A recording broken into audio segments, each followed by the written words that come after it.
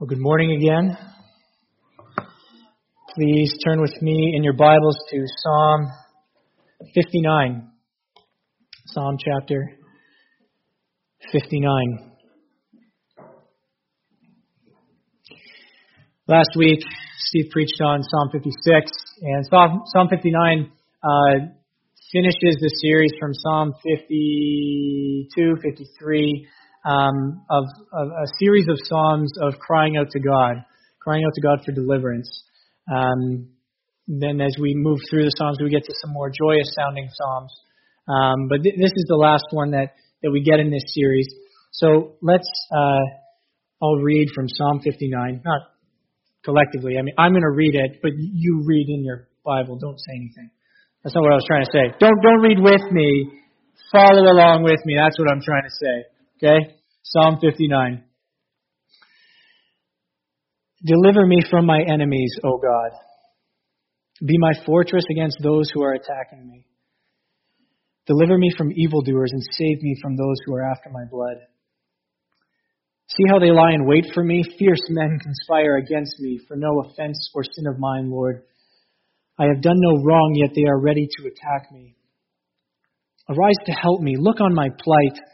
You, Lord God Almighty, you who are the God of Israel, rouse yourself to punish all the nations. Show no mercy to wicked traitors. They return at evening, snarling like dogs, and prowl about the city. See what they spew from their mouths. The words from their lips are as sharp as swords. And they think, who can hear us? But you laugh at them, Lord. You scoff at all those nations. You are my strength. I watch for you. You, God, are my fortress, my God on whom I can rely. God will go before me and will let me gloat over those who slander me. But do not kill them, Lord our shield, or my people will forget. In your might uproot them and bring them down. For the sins of their mouths, for the words of their lips, let them be caught in their pride, for the curses and lies they utter. Consume them in your wrath. Consume them till they are no more. Then it will be known to the ends of the earth that God rules over Jacob. They return at evening, snarling like dogs, and prowl about the city. They wander about for food and howl if not satisfied. But I will sing of your strength. In the morning I will sing of your love, for you are my fortress, my refuge in times of trouble. You are my strength. I sing praise to you. You, God, are my fortress, my God on whom I can rely. Let's just take a moment and pray.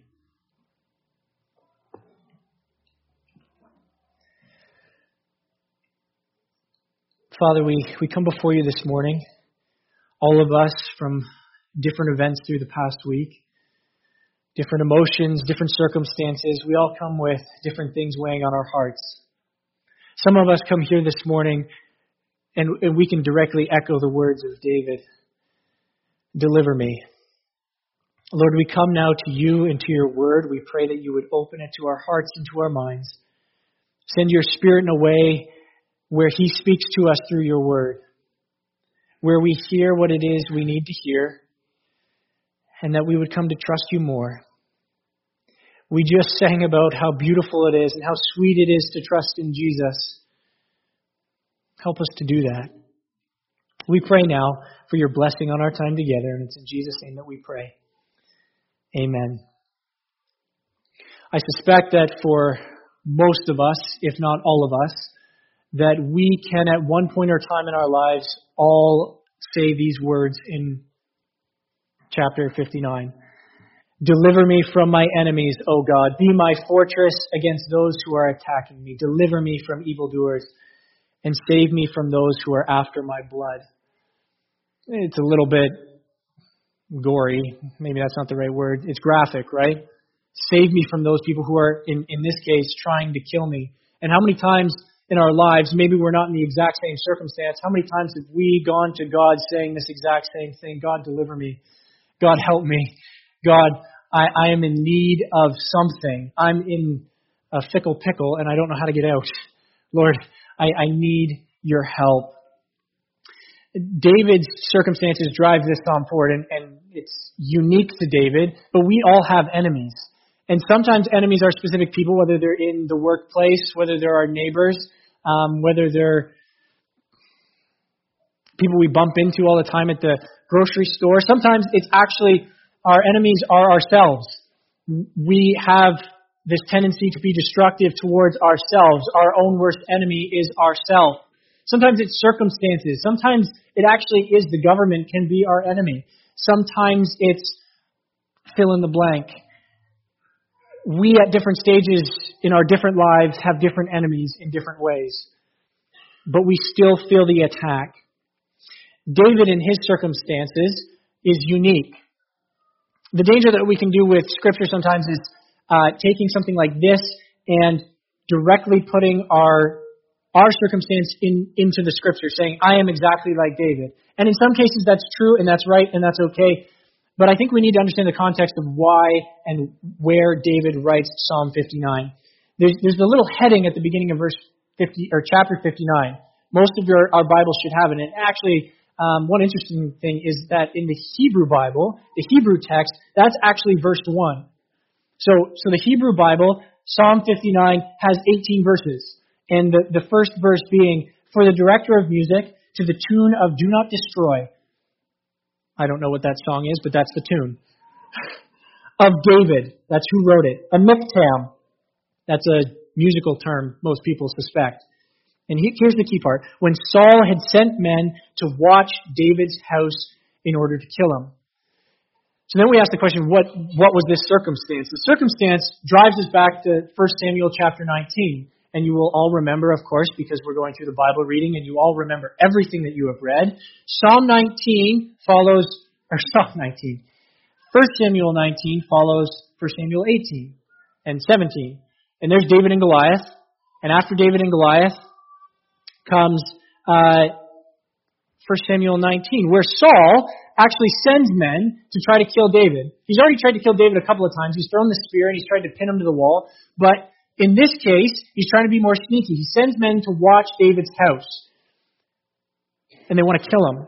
They're looking for a sneaky way to either make it look like an accident, to try to sneak in and perhaps kidnap him and kill him. We don't know exactly what's going on. We do know that Saul has sent men to kill David. Saul's actions, and we'll get into a little bit of why he was doing this soon. Saul's actions in trying to kill David is legitimately a true tragedy. Legitimately one of those things where, as we're reading through 1 Samuel, and when we come to David's response in Psalm 59, this should actually be one of those moments where we just stop and shake our heads in disappointment in Saul. Saul, the king of Israel, has the greatest champion the nation has ever known. David has killed Goliath. And Saul wants to kill him. Imagine what it would have been like, and I know it's dangerous to play the what-if game, but what if Saul had, instead of trying to kill David over and over and over again, what if he had actually said, yes, this is my champion. He will lead my armies. He will be the one to lead Israel to victory. I am king. I am in control. But David, he's going to lead the charge. Imagine how neat, cool, how well that would have worked as Saul and David working together to conquer all these other nations that had before been oppressing Israel. They now have this fantastic duo team to actually take out all of these nations. It's a true tragedy that Saul goes in a different direction. And I don't mean tragedy in the Shakespeare sense, although in some sense Macbeth has nothing on Saul, right? But it's a true tragedy what happens. On top of that, Saul is king, yes, but he's also David's father-in-law. And I thought about trying to figure out whether it was smart to put in a father-in-law trying to kill his son-in-law joke. And we can fill those in, in our own time. The reality is sometimes we don't get along with our in-laws, right? And I'm not going to ask you to raise your hand, okay? Sometimes we just don't get along, right? And that's okay sometimes.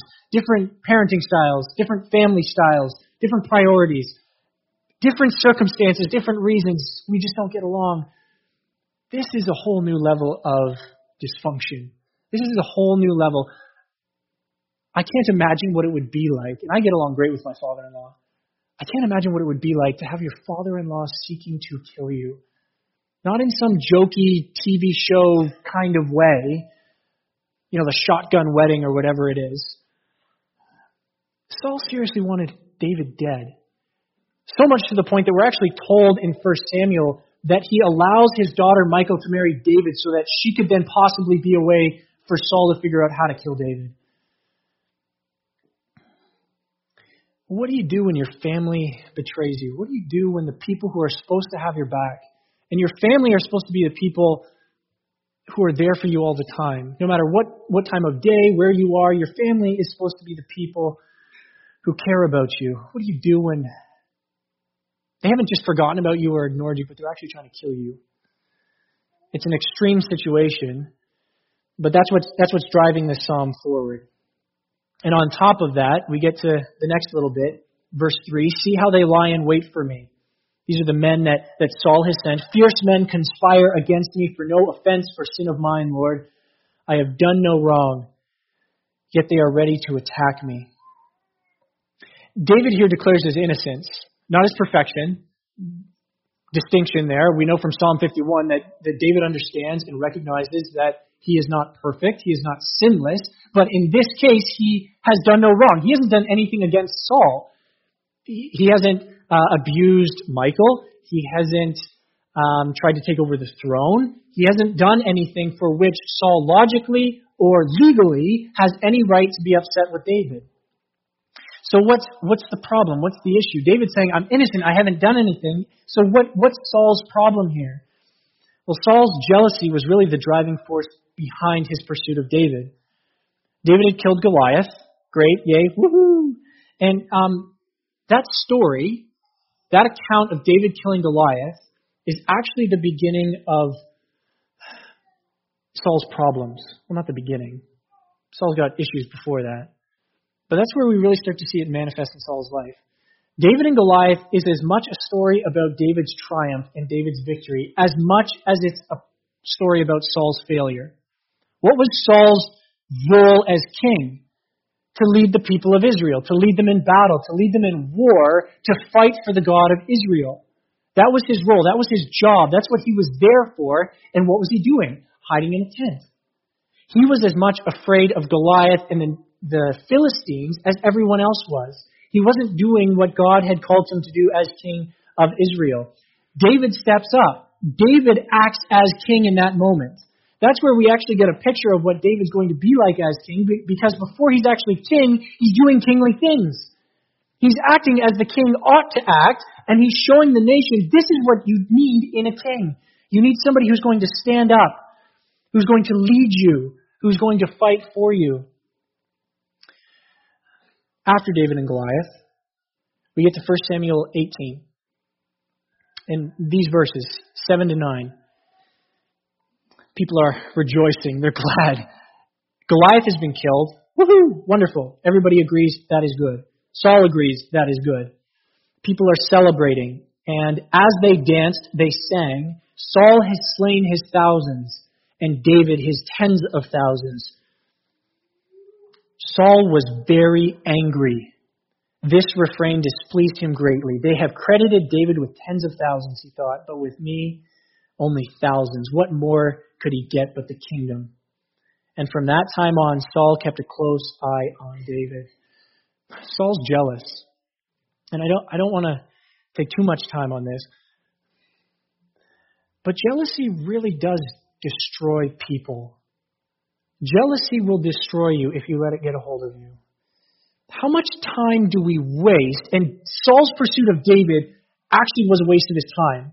He should have been doing kingly things like leading the nation, going against other nations, standing up for what is good and right for Israel. And he spent so much time wasted running after David. And time again, he fails. So he just keeps going after him. And then he catches up to David, and David spares Saul's life, and Saul goes, okay, you're right, David, I was wrong, I'm going to leave you alone, and then he goes after him again. Time and time again. Wasted. All because of his jealousy. Adding on top of the tragedy of this whole situation, jealousy is ultimately rooted in unthankfulness. Unthankful for what we already have. That song, Saul has killed his thousands and David has killed his tens of thousands. Saul's proper response should have been, thank you, Lord, for delivering me 1,000 times. I know that's figurative, right? Like we understand that Saul has killed his thousands and David has tens of thousands. It's not a literal 1,000 and 10,000. They're meant to understand Saul has done all of these great things in battle for Israel. David has done even more. He's done even bigger and better things. He's done greater things. And the sad thing is that Saul failed to realize that God delivered him 1,000 times. God was with Saul to deliver him through these things. We don't know what they are. We don't know the actual number. He failed to recognize that God was with him and delivered him and gave him power and strength to fight 1,000 battles. Yes, David has fought tens of thousands. And sometimes maybe the proper response is, thank you, Lord, that wasn't me. Because I probably wouldn't have been able to get through that. David can handle that. That's great. Lord, you've blessed me for my 1,000. Thank you.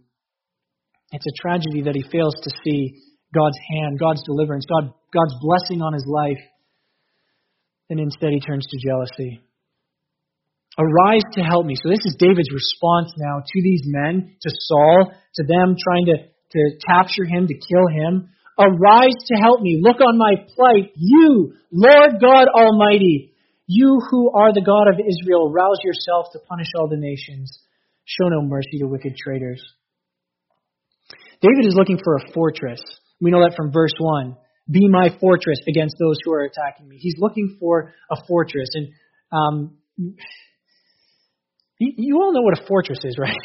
Like if I say the word fortress, everybody's got a picture of something in their mind, whether it's a castle, whether it's a big wall with turrets on the end of it, or whatever it is. We all understand what fortress means. But the word here that David uses, he's looking for a place of protection. And we all have that idea of a fortress is a place that I go into where nobody can get me. But the word carries a greater meaning. It means a lofty or high place, a place too high to scale, an insurmountable height away from the enemy.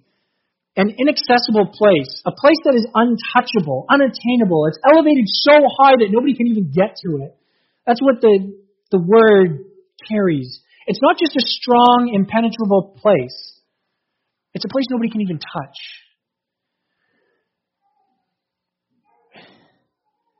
We like the idea of the fortress. And I don't know why I always think of this. Whenever I think of fortress, I think of Lord of the Rings. And I think in the Two Towers, when they are in, and now I'm blanking on where it is. Where are they when they're hiding in the mountain? Helm's Deep, thank you. Should have wrote that down. Thank you to all the Lord of the Rings fans. For some reason, I think of impenetrable fortress. I think of Helm's Deep because it's that giant concrete brick stone wall. They've got a mountain behind them that nobody can get through, and they've got half of a mountain in front of them, which hopefully nobody can get through. But then as we see, the orcs come in and they actually can break through the doors. They can blow up the walls. They can get in.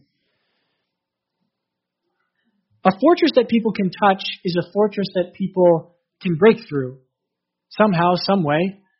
David is asking for something bigger and better than that. He's asking for a fortress that it isn't even touchable. Their arrows can't reach. They can't even get to with a battering ram. So then we have to ask the question, is David too bold? Is David asking for something that's a little ridiculous or that's asking too much of God? Not in the sense that God couldn't provide it, but that he's expecting too much of God. Or do we sometimes expect too little of God? I think sometimes in our fear, in our doubt, in our lives, we don't ask enough of God because we're afraid of being rejected. God sometimes says yes, sometimes he says no. So if I ask for, I've got option A, B, and C, And I really want A, but I'm afraid of getting less than C, so I'll ask for B. I'll ask for something in the middle. God, I'll meet you halfway. I know you can do big things, but I'll ask for something that's not quite too ridiculous here. How many of you, I'm not going to ask you if you've prayed this, how many of you have ever heard somebody pray these words? Lord, we pray for a hedge of protection around them. You ever heard that? A hedge of protection. How many of you know the Christian comedian Tim Hawkins? Okay, a handful. How many of you have ever heard him talk about that? Okay, I love it. It's great. He basically, not being irreverent, but he says, how dumb are we for asking for a hedge of protection? Do you know what a hedge is? It's a bunch of bushes. That's not helpful. It's not like the devil's going to walk up to a bunch of bushes and go, well, I don't know what to do. He's funny and all the rest. Sometimes we ask for the hedges when we should be asking for the fortress. Sometimes we don't expect God to answer our prayers in ways that are great and mighty, so we ask for just a smaller thing. Our God is big enough to build a hedge around you, and He's big enough to build a four-walled turret, massive thing where nobody can even touch. We shouldn't ask too little of God, not expecting for God to always answer in the way that we want. But just because He sometimes answers differently than we anticipated or wanted, doesn't mean He can't do great and mighty things. The key here is where David looks for this untouchable place of security. In verse 5. You, Lord God Almighty, you who are the God of Israel. The word Lord there, and most of our translations will have it in all caps, L-O-R-D, all capitalized. And what that's meant to signify is that's the personal name for God. That's the word that the Jews had, Yahweh. That's the word that they have in this scripture to describe who God is. This is the God who, when Moses said, who am I supposed to tell the Egyptians who sent me? Who am I supposed to tell the nation of Israel who sent me? And God says, I am. I am has sent me. I am who I am. Yahweh has sent you. The God who reveals Himself to His people. Lord God Almighty. And that phrase, God Almighty, there's another phrase that we're familiar with that sometimes we don't always understand completely, and maybe it's just me. Lord God Almighty. We've all heard that before. We've sung it before. But that phrase, Almighty, that word Almighty, it carries a military connotation. Other people have translated it in different places in different ways. Lord God of hosts. Lord God of heavenly hosts. Lord God of armies.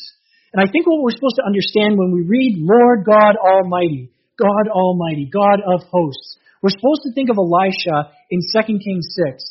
Do you remember that story? Of course you do, because we read it and you remember everything, right? 2 Kings 6, Elisha, he's been constantly saving the king of Israel.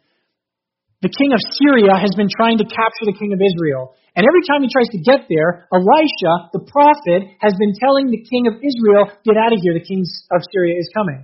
And the king of Syria is mad. And he goes, who keeps ratting us out? Who on my team is ratting me out to the king of Israel? And all of the king of Syria, all of those guys, they go, no Lord, or no king, it's this prophet, Elisha. So the king then decides, well, before I can get the king of Israel, I got to get Elisha, so that he can stop ratting me out on where I'm coming from. So Elisha and his servant are in this house in Dothan. And in the night, the king of Syria has sent his entire army, literally it says his entire army, to surround this one house. Elisha is not getting away. And the servant opens the door and he's terrified because surrounding this house, this small village, is the entire army of Syria. And he's petrified, rightly so. We sometimes make fun of biblical people for being afraid. And yes, they should have had faith. But you walk out of your door and, all of the bad guys are right outside the front door. That's scary. It's okay to be scared in those situations. But Elisha's not. Why? he prays, Lord, open his eyes. And then when the Lord opens the eyes of the servant, he looks around, and in the hills and on the countryside is an army vastly greater than the army of Syria, an army of chariots of fire, an army sent by God. And Elisha, to paraphrase, tells the servant, look, man, you got nothing to worry about. Yes, they've got a big army. Our God's got a bigger one. Lord God Almighty, the God of Israel, Israel's covenantal God. Not the God of Canaan, who was Baal, not Marduk of Babylon. David is talking to the God of Israel, the God who has revealed himself to his people. I think it's important to recognize that it doesn't matter how much you plead and beg if you're asking the wrong person, if you go to the wrong individual. There have been a couple of times where Naomi, and she's 2 months now, she's woken up just screaming bloody murder. Like, just, whoo!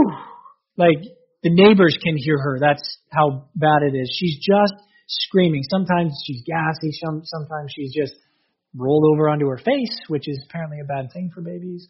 I know that. I'm a good dad. I don't lay them down like that. Sometimes she's crying because she's hungry. And I can pick her up, screaming as she is, and I can rock her as much as I want, and I can try to comfort her and console her as much as I want. But the reality is that she doesn't need dad, she needs mom. She needs something that only mom can give her. I can be as loving and caring a parent as I could possibly be, and at some point I have to recognize I am inadequate for what my child needs in this moment. How many times do we waste our time going to the wrong place, the wrong individual, the wrong thing, looking for help, looking for security, protection, but all in the wrong place and from the wrong person? David doesn't go anywhere else. And remember, this is the thing that fascinates me, is that David has killed Goliath, right? He's defied the armies of Philistine. And he's worried about a couple of guys. He's slain his 10,000s. And he's worried about Saul and a couple of prowling dogs, snarling dogs. Why is David afraid? He should not be afraid. He's big and strong and mighty. And yet he cries out to God, deliver me.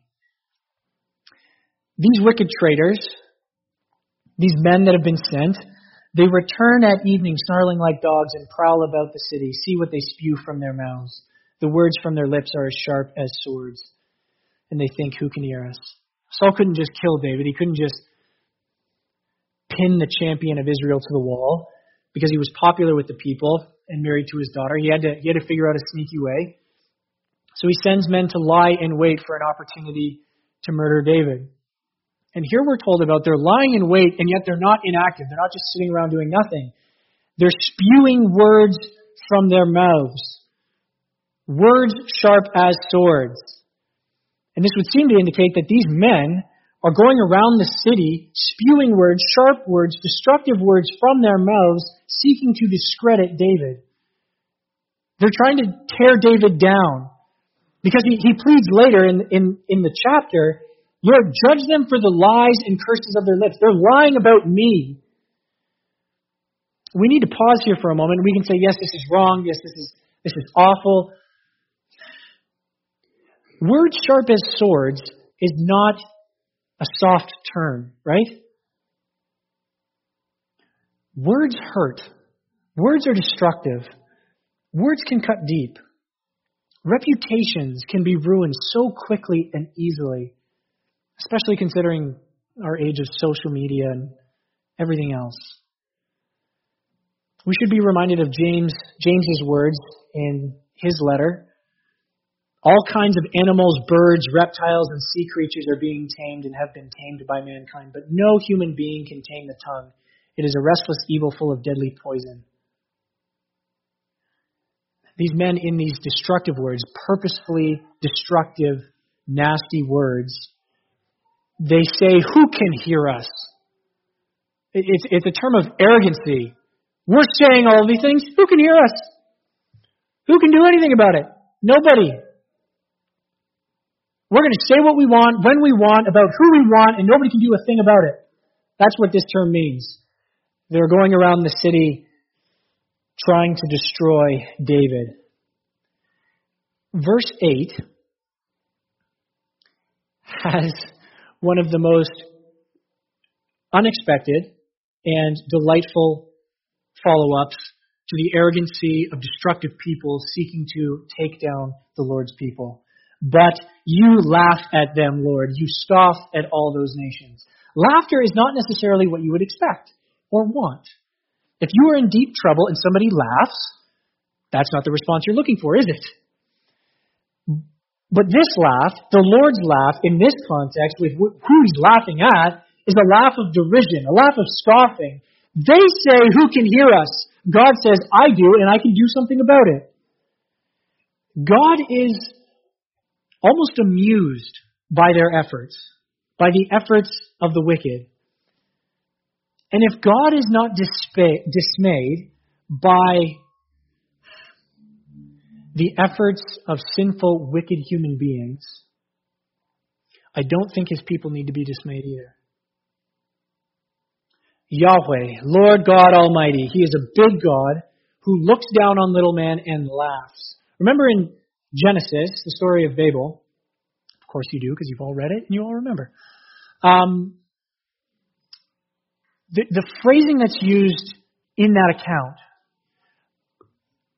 men are building this tower trying to reach to the heaven.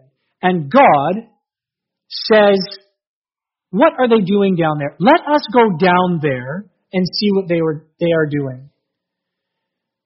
The phrasing isn't just thrown in there. We're meant to understand that humanity thought they were building something big and great, and God on high couldn't even see it from his throne on high. You think you're so great and mighty, and yet you're so small that God has to actually step off of his throne to get down there to see it. The acts of the wicked, the acts of sinful men are so small in comparison to what God can do.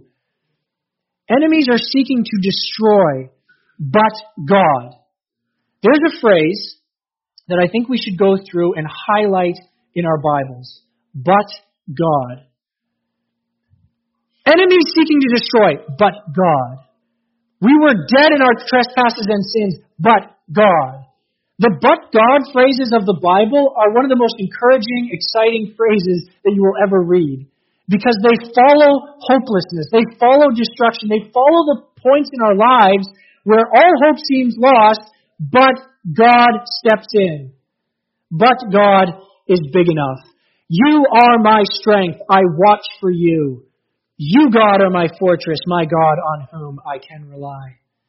David's conclusion after crying out to God is that God is his resting place, is his protection, is his fortress. Not just that he supplies it or that he builds it and then leaves. God is his protection. He is his security. How many of you have seen Princess Bride? And all the hands go up, right? And if you haven't, shame on you. It's been out for 30 years. So here's a spoiler alert, but it's been out for 30 years, so if you haven't seen it yet, I don't care. Remember, our hero, Wesley, has been killed, or so we think. He's been killed. He's been in the torture chamber. He's dead. And his friends, Inigo Montoya and Andre the Giant. What was it? Fezzik. Big Andre the Giant. Fezzik, they need a miracle. They need him to come back to life. They need him to complete their quest. So what do? They go to Miracle Max. When you need a miracle, you go to a miracle maker. And Miracle Max, this isn't fairy tales, okay? Fairy tales, when you need a miracle, you go to a miracle guy, okay? Disclaimer. Where am I going with this? Right. So they go to Miracle Max, and they knock on the door, and Miracle Max from the inside says, "Go away! No more miracles here." And so they pound on the door again, and he opens up his little slot. He says, "Go away or I'll call the Brute Squad." And Fezzik goes, "I'm on the Brute Squad." And Miracle Max looks up and goes, "You are the Brute Squad." Because he's so big, he's so massive that you don't need a squad. All you need is this guy, and you have the squad. I think that's the idea. Hopefully that made sense. You're not just on the brute squad.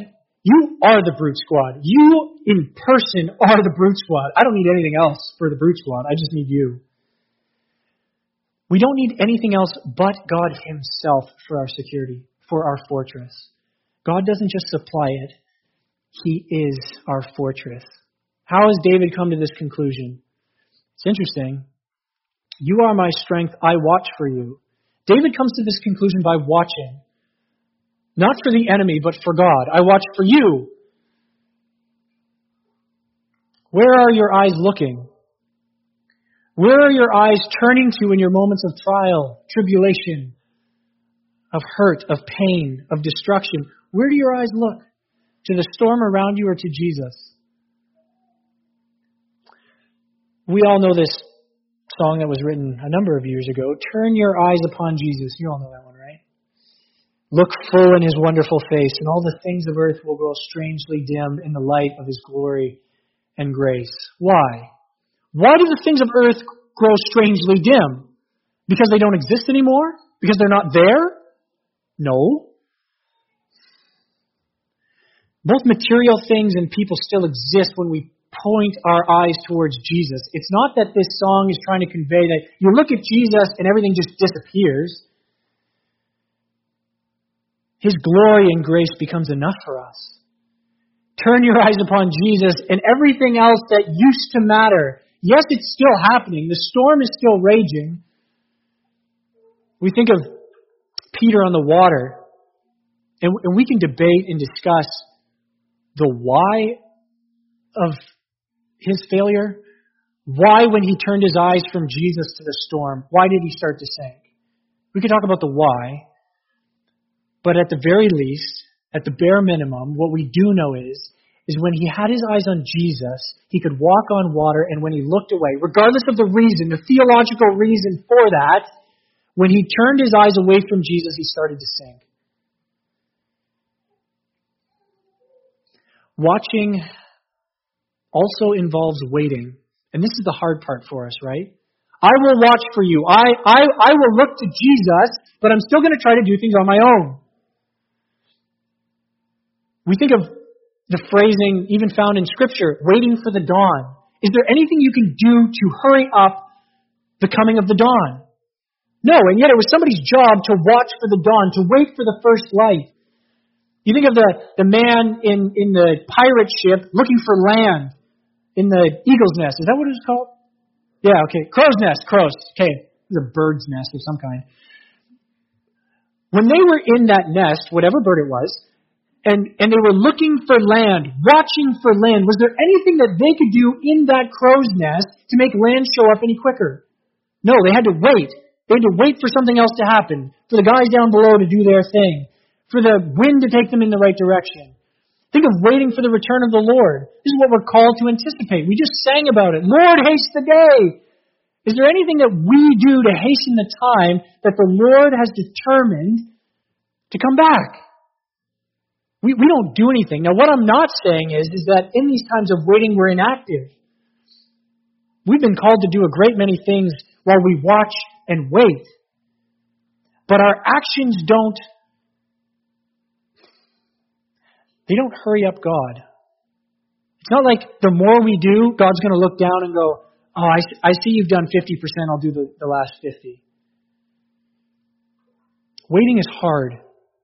Watching and waiting for God, especially in a situation where David could have been killed. But he says this, halfway through verse 10, God will go before me and will let me gloat over those who slander me. But do not kill them, Lord, our shield, or my people will forget. In your might uproot them and bring them down for the sins of their mouths.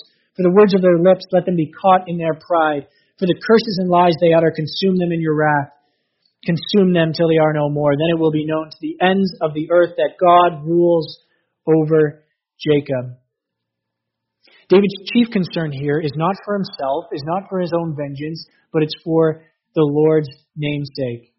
He's cried out for deliverance, for personal safety, yes, but here we see that he's saying, Lord, deliver me so that the nations will know that they can't get away with wickedness, that sin is not okay. He prays for God to punish their sins, their pride, their curses, their lies, so that the ends of the earth will know that God rules over Jacob. Here David is asking God to be God and to do what is right. Punish sin, Lord, because that is right. Sin cannot go unpunished. Yes, Lord, deliver me. Lord, save me. Be my fortress. Protect me. But Lord, your name doesn't deserve to be slandered like this. Be who you say you are and judge sin. God goes before David to fight for him. This is interesting because in the context of 1 Samuel 17, 18, and 19, David and Goliath, what was David doing in 1 Samuel 17? He was going and fighting for God. Who will stand up against these wicked men? Who will stand and fight for the nation of Israel? Who will stand and defend the honor of our God? Only David would stand up and do that. Here we have a reversal of that. God goes before David and he will fight for him. God will go and will fight the battle. He's not just the God with the angelic army from 2 Kings 6. He's the God who leads the angelic army. He's the God who goes before. And he fights for his people. God rules, not Saul. God rules, not David. God rules over Jacob and the nations. He rules over Moab and Babylon and Assyria and the Philistines. He rules over Canada. He rules over the U.S. and Russia. God is on his throne right now, ruling and reigning on high. The problem is, not the problem, that's not the right way to phrase it. The hard thing is that it doesn't always feel that way. Because he follows that. God goes before me. He will fight for me with verse 14. They return at evening, snarling like dogs and prowl about the city. They wander about for food and howl if not satisfied. It doesn't always feel like God is ruling and reigning because there's still people here who are attacking us, who are coming after our life. The dogs are still prowling. The enemies still attack. And they let you know it. I'm sure you can think of people in your own life who let you know that they're coming after you, who are howling at you. People will let you know when they're out to get you. They will howl. There's still deep trouble that is in my life, Lord. I know you go before. I know you go fight, but there's still these dogs here. They're still prowling and snarling. It's not a pretty picture, by the way. And we're not meant to understand that my dog snarls sometimes. We love our dog, but he'll snarl at somebody else who gets a little bit too close to Amelia and Naomi. It's actually pretty adorable in how he's playful and loving. But if you come at my people the wrong way, he lets you know it that he's not pleased. He'll snarl at you. These dogs weren't pets. They were scavengers.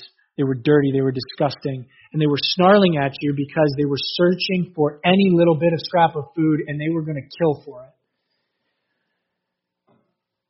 The metaphor of the snarling dog, the prowling dog, it shifted a little bit.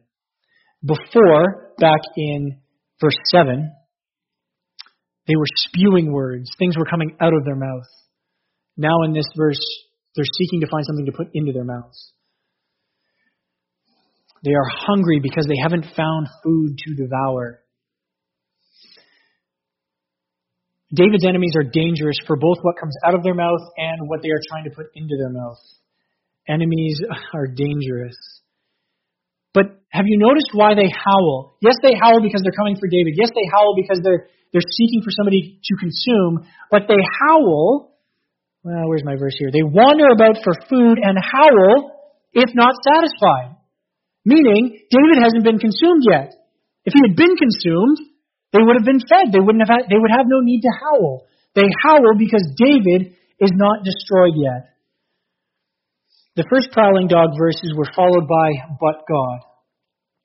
The dogs do this. The evil, wicked men, they spew things from their mouth. They are seeking to do this, but God laughs. And now that God has gone before David, God is going before and fighting his battle. There's still dogs. There's still people surrounding David, seeking to destroy him. David says this, though, but I. First it was but God. God does his thing. And then I respond. But I will sing of your strength. A song has been brought up in David's heart. Maybe not the response we were anticipating.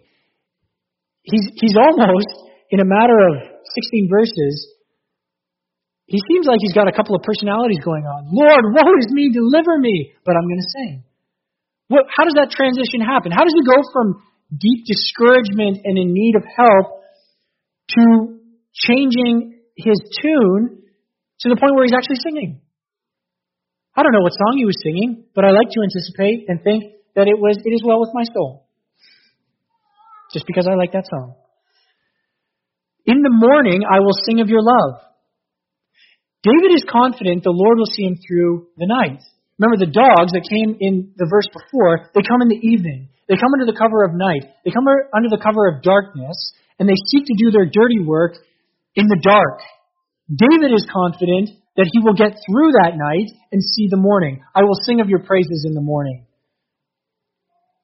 For you are my fortress, my refuge in times of trouble. You've probably noticed, and if you read through it a couple of times, you'll notice the repetition in this song. Both of the prowling dogs, but of God being the fortress. Of God being David's fortress. Not just this obscure fortress that's almost unattainable for him to get to, but a fortress that God supplies in himself. David is on the run, fleeing for his life because his father-in-law is seeking to kill him. But he sings praises to God for what he has done and what he will do. David will not be consumed. And then verse 17. You are my strength. I sing praise to you. You, God, are my fortress, my God on whom I can rely. A pastor friend, I remember him preaching, I think it was in chapel at TBS. He said one of the most profoundly theological phrases that I could ever hold on to. It's also the most easiest to understand. Your best stinks. The fact that you think it's good proves that it's even stinkier. Our strength, our best actions, our best motivations, they fall so short. Reliance on God and his strength is what gives David the courage to actually gloat over his enemies. You may be coming at me, but my God is bigger. My God, I don't know what's going to happen. I don't know how it's going to happen. I don't know what it looks like. But my hands are not in the hands of my enemies. They're in the hands of my God. Going back to the watching and waiting. In verse 9, David was watching and waiting for the Lord. I watch for you. I wait for you. And after that, after he watches, after he waits, he praises. I think what we're supposed to understand is that if you watch and wait for God, it's never in vain. You will always have reason to praise the Lord if you watch and wait for him. Deliverance hasn't even come yet, right? I mean, in the span of this psalm, he's still being oppressed, and yet he praises. You, God, are my fortress, my God on whom I can rely. This starts as a psalm of lament, a psalm of discouragement, but ends in a psalm of praise, a song of praise and adoration. What changed? His circumstances are the same. Men are still trying to kill him. Saul is still after his life. David still has to run. But he knows his life is in God's hands.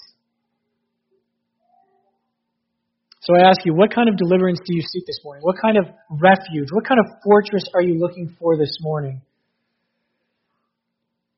This psalm asks for God to punish sin, which is a bold and righteous request.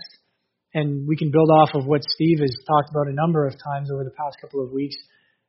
We should be furious that sin happens in the world. That is a reflection of our closeness to God. But it's also a dangerous request because I think if we evaluate our own lives, we'll recognize, Lord, I don't want you to punish my sin.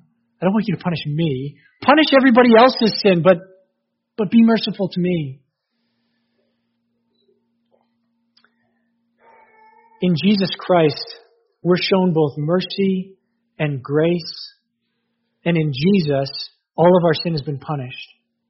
We can ask God, God, punish my sin justly, rightly, correctly. Be who you are and judge sin in this whole world. And we can say that with confidence if we are in Christ because our sin has been punished on the cross.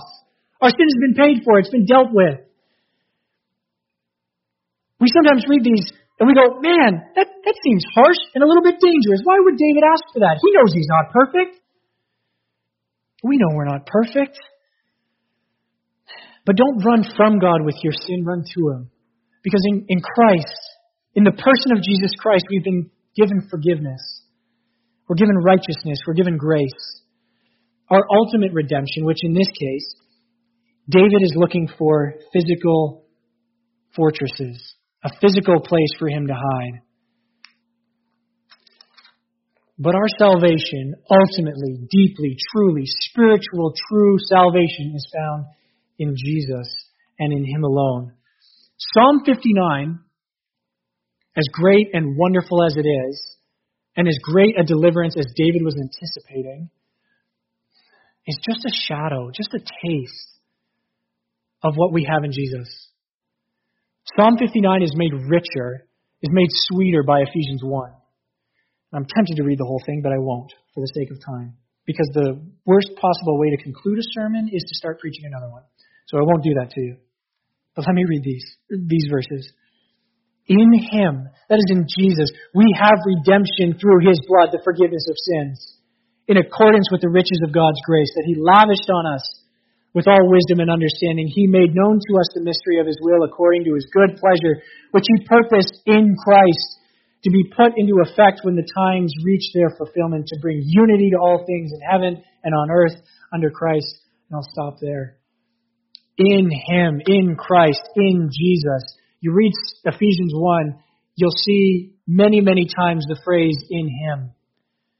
All of the blessings we get in Him. The redemption that we have in Him. The salvation, the fortress that we get. Spiritual reconciliation with God. True redemption in Jesus Christ. That's a good reason to praise Jesus, isn't it? To praise the Father for the deliverance, the redemption that we have in His Son, Jesus Christ. I'm going to ask our musicians to come up now to lead us in our final song.